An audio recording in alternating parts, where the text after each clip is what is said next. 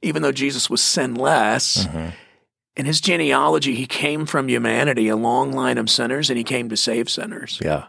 And Matthew's going, this gospel, this good news of great joy for all people that I'm writing is for sinners. Yeah.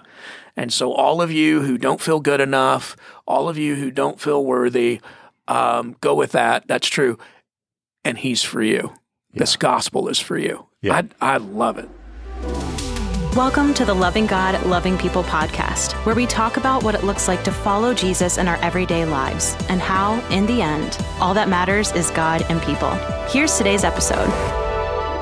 Hey, everybody. Welcome to the podcast. Today is actually our season finale of the podcast. There will be a new one coming out in January. But as we wrap up 2021, sitting here with Chad, and we're going to be talking about Christmas. We're going to be talking about this passage in Isaiah where there's this prophecy of this great light that's coming, that God has promised. It's really a prophecy that begins in Genesis. You see it all throughout the Old Testament, and it's fulfilled in the person of Jesus, which is what we celebrate every Christmas. Chad, as we've been unpacking this series over the last several weeks, what have been some of kind of your aha moments, or as you've been even praying about, thinking about this passage that God's spoken to you? Yeah, I'm going to share some of it in our Christmas Eve service, so I don't want to share everything. Mm-hmm. And in fact, come to church on Christmas Eve and invite somebody. Just about anybody will come to church on Christmas Eve.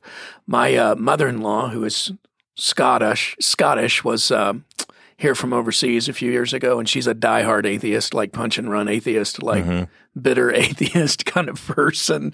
I'm sure she's so proud that her daughter married a pastor. But anyway, she came to church on Christmas Eve. So anybody can come to church on Christmas Eve. So make that invitation. All right. So just out of curiosity, because I've invited people that I didn't think would come to Christmas Eve, and they came to Christmas Eve or to different, messages or series or whatever. What was her response at the end of it? Well, I saw her when I got home later that night because I had a couple more services to go, and she's Scottish. And she said, "Oh, I love the service." And I said, "You did?" And she said, "Oh, you almost converted me." And I said, "Really?" And she's like, "Yeah, but not quite." But not quite. And then we talked about it a little bit. Yeah, she liked it. It was a good experience for her. I actually think it planted some seeds. I think she was surprised at the intelligence of the Bible and the gospel and how it all goes together. So it was good. But really yeah, good. I mean, for her, it was a cultural experience, right? It's Christmas Eve. You go to church. But she loved it. Yeah. I invited a family member, and they said, "You were a little long-winded." So you had a way better response from your atheist family. Well, that's because family members tend to tell you the truth. Like, yeah, we were doing the, if memory serves, in Matthew, we were doing the most boring part of the Christmas story, which is the genealogy of Jesus. But so-and-so begat so-and-so begat. Yeah. But when you start pulling out some of those names, it's quite fascinating. And so I talked about that, of course, in the context of the Bible as a whole, and she had never heard anything like that before. And so she liked it. It was good. All right. Since you brought up genealogy, we're not going to dive into that a ton, but there is a tendency to, when we look at the history of maybe the Bible, or we even look at Christmas and all that, we kind of sugarcoat things. And we lose some of the raw grittiness of the history of one Christmas. Like that was a very raw moment in history when you think of Mary and what she was going through and all the chaos around her life, and Joseph, and you think about even just the scene of the birth in a manger, or he's held in a manger, and all of that. And you look at the Old Testament and you look at some of these people throughout the Old Testament, there's nothing sugar-coated about it. These are raw, gritty people. Well, we tend to think spiritual things are, candles and special moment and whoa. And glowing light from behind with these rays coming out in all directions. And and halos and all that. Yeah, there's all these weird images of Jesus, frankly. And thanks to 2,000 years of artistry, that's why we think that way, right? Well, I remember being a freshman in high school, playing football and, wanting to be tough and all of that, and looking at these pictures of Jesus going, I don't want to follow that guy. He couldn't even be a wide receiver. That's right. We would be locking him in his locker kind of thing. Yeah, the genealogy of Jesus. Spiritual things are in the stuff of real life. I think that's why God chose to be born in a barn. It's messy there. Our lives are messy. And out of the gate, he's like, I'll be with you in the mess. You know, I'll meet you there. But in the genealogy of Jesus, and the way that Matthew writes it, and you got to remember, Matthew was Levi the tax collector. So Matthew is this guy who was a known sinner that Jesus said, follow me. And this known sinner with this reputation starts his gospel off with the genealogy of Jesus. And it's like he's pointing out some things here. Yep. You know, David, and talks about, he doesn't say Bathsheba, he says Uriah's wife, you know. So he just reminds you of the affair there in the genealogy of Jesus. He mentions Rahab, who was a prostitute in the Old Testament. And it's like he goes out of the way to say that Jesus actually came, even though Jesus was sinless. In his genealogy, he came from humanity, a long line of sinners, and he came to save sinners. Yeah. And Matthew's going, this gospel, this good news of great joy for all people that I'm writing is for sinners. Yeah. And so all of you who don't feel good enough, all of you who don't feel worthy, go with that. That's true. And he's for you. Yeah. This gospel is for you. Yeah. I love it. Just about every stereotype you can come up with or category you can put people into, Jesus came from that. And he came for that. Adulterers, murderers, prostitutes, and a whole list of other things. Yeah, white collar, blue collar, all the above, the whole spectrum. Yeah. What's been jumping out at me in Isaiah 9? You know, that prophecy begins with the coming of a great light. That's what we're calling Christmas Eve, a great light. And the language that Isaiah uses there is it's going to be a dawning of a new day. And then as you read through the prophecy, you know, for to us a child is born, a son is given, wonderful counselor, mighty God, everlasting Father, Prince of Peace. If you fast forward to the Gospel of John, John begins his gospel with, I'm going with this new day theme, the dawning of a new day, a great light. John begins his gospel with, in the beginning was the Word, and the Word was with God, and the Word was God. He's mirroring Genesis 1:1, which is creation. In the beginning, God created the heavens and the earth. The first thing that John talks about is light. The first thing that God creates in Genesis 1 is light. And John is paralleling that. He's mirroring that. Well, to use the words in the beginning, everybody immediately is going, I've heard this before. Because John wrote his gospel to the Jews. Yeah. So Matthew writes to the sinful Gentiles, and John writes to the Jews who were more religious. And he's pointing back to Genesis 1:1. He begins with light. Genesis 1:1 begins with light. But John's point is, with the arrival of Jesus, you have a recreation. First of all, it's the opportunity to be recreated in him, because in him is new life, and this life is the light of men. Like we've wandered from how it was originally supposed to be, so new creation is offered in and through the person of Jesus. But when you read through that and when you understand the Bible as a whole, John's actually saying with the arrival of Jesus, there's a new creation for mankind, if we so receive it, and for the world at large. All things are going to be redeemed. And the same guy in Revelation is going to write about the new heaven and the new earth. It's like this super cool dawning of a new day with the arrival of Jesus, that if you blow it up and you go macro on the thing, it's super cool. And I would say, too, if you look at Genesis 1, and you actually look at Genesis 1 and 2, you see there's an invitation. So God creates all of this, right? And God speaks all this into existence, and then he creates mankind and he says, join me. And in John, you have this same picture of, okay, so God's creating this new thing, but it's not just he's creating this new thing. He's saying, now join me. Now you're crossing over into my Christmas Eve message that I haven't given yet. Yeah. All right. Well, we'll leave that there. But it's super that's cool. Good, Robert. All right, so now you know where I'm going with Christmas Eve. We haven't talked about it. So now going back to Isaiah, there's also this context in which, as Isaiah is writing, that northern region of Israel, Galilee, all of that area, intensely persecuted. You have, anytime there was a major invasion, which if you look back history of the Old Testament, it happened often. And they were always on the receiving end of the initial attack, right? And they weren't protected, no strongholds or anything, no big cities. They were just always the rural people getting beat up first. Yeah.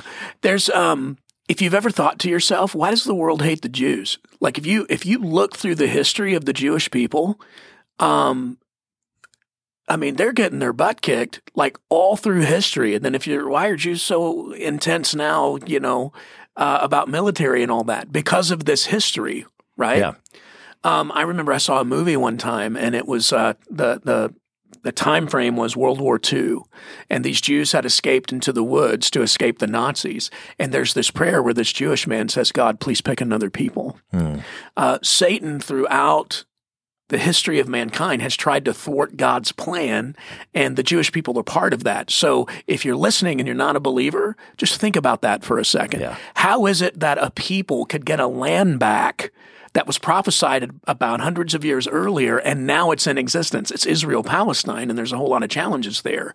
But they're back in that place. Yeah, you have promises throughout the Old Testament, and God makes these promises that are going to be delivered through the Jewish people, including the Savior.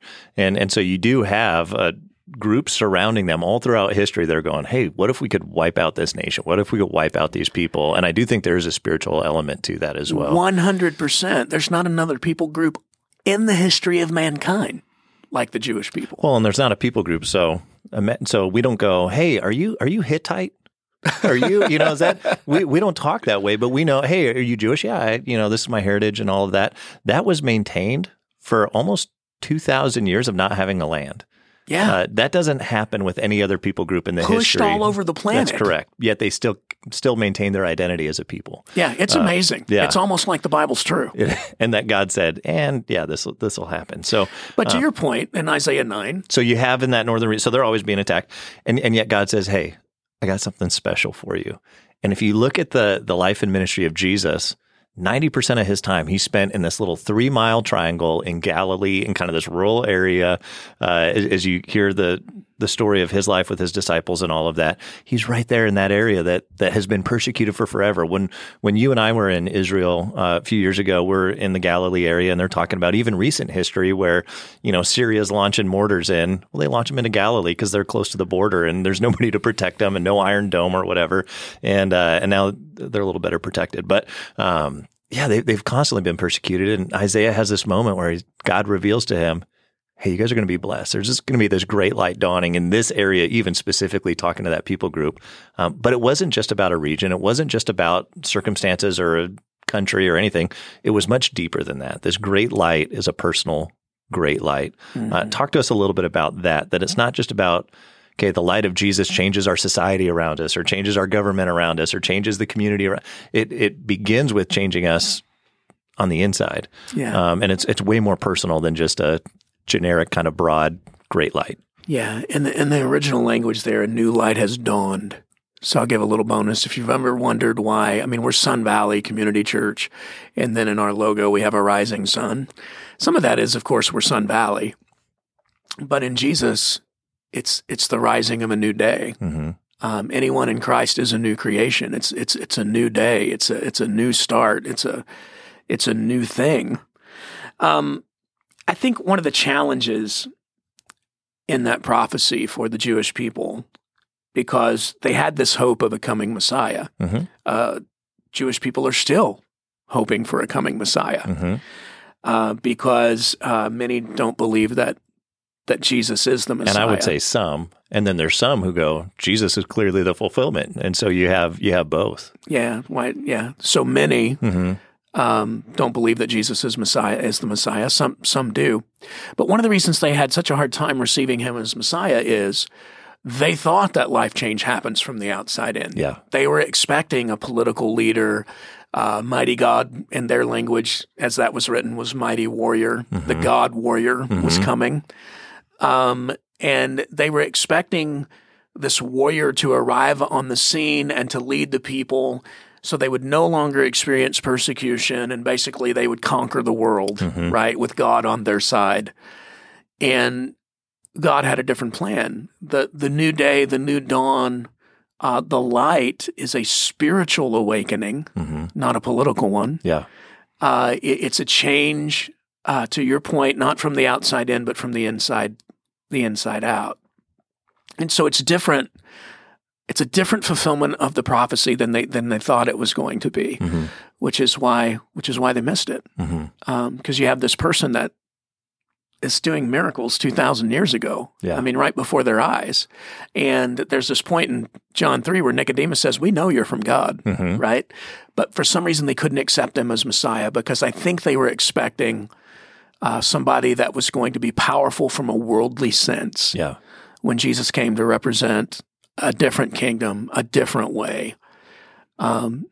And so many missed it, and many still do. Yeah. I mean, I have atheist friends going, why doesn't God just like peel back the sky and just poke his face in, right? And then I would believe. Well, that's not the way God works. Yeah. Right. So.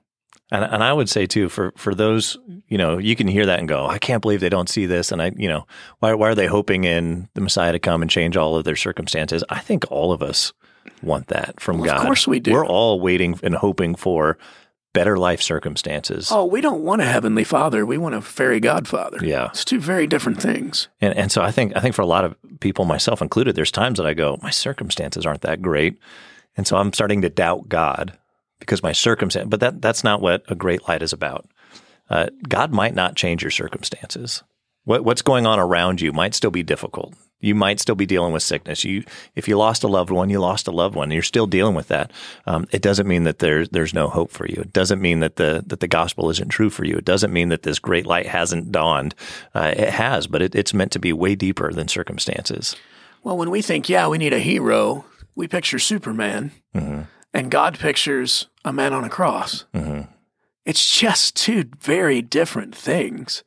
And I think even nowadays, those of us who are followers of Jesus, we try to project our plan onto God's, and then we get frustrated when our plan's not happening because God has a different plan. And yet in his plan, there is life, there is new creation. God is changing the world. He just does it one life at a time. Yeah. And I do think there's a side, just like the people were hoping that Jesus would come in and change society and change culture and change all the things around him and circumstances. I believe he does that.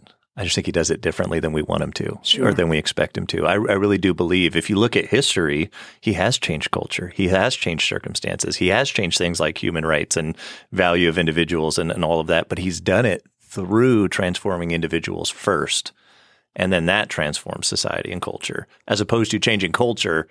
And now we all respond to that and go, good, now that we live in utopia, Jesus will follow you. Yeah. But sometimes our circumstances, and it could be you're in a season, your circumstances aren't good, yet this light is still for you. And you can still experience this light, even in the midst of tough circumstances.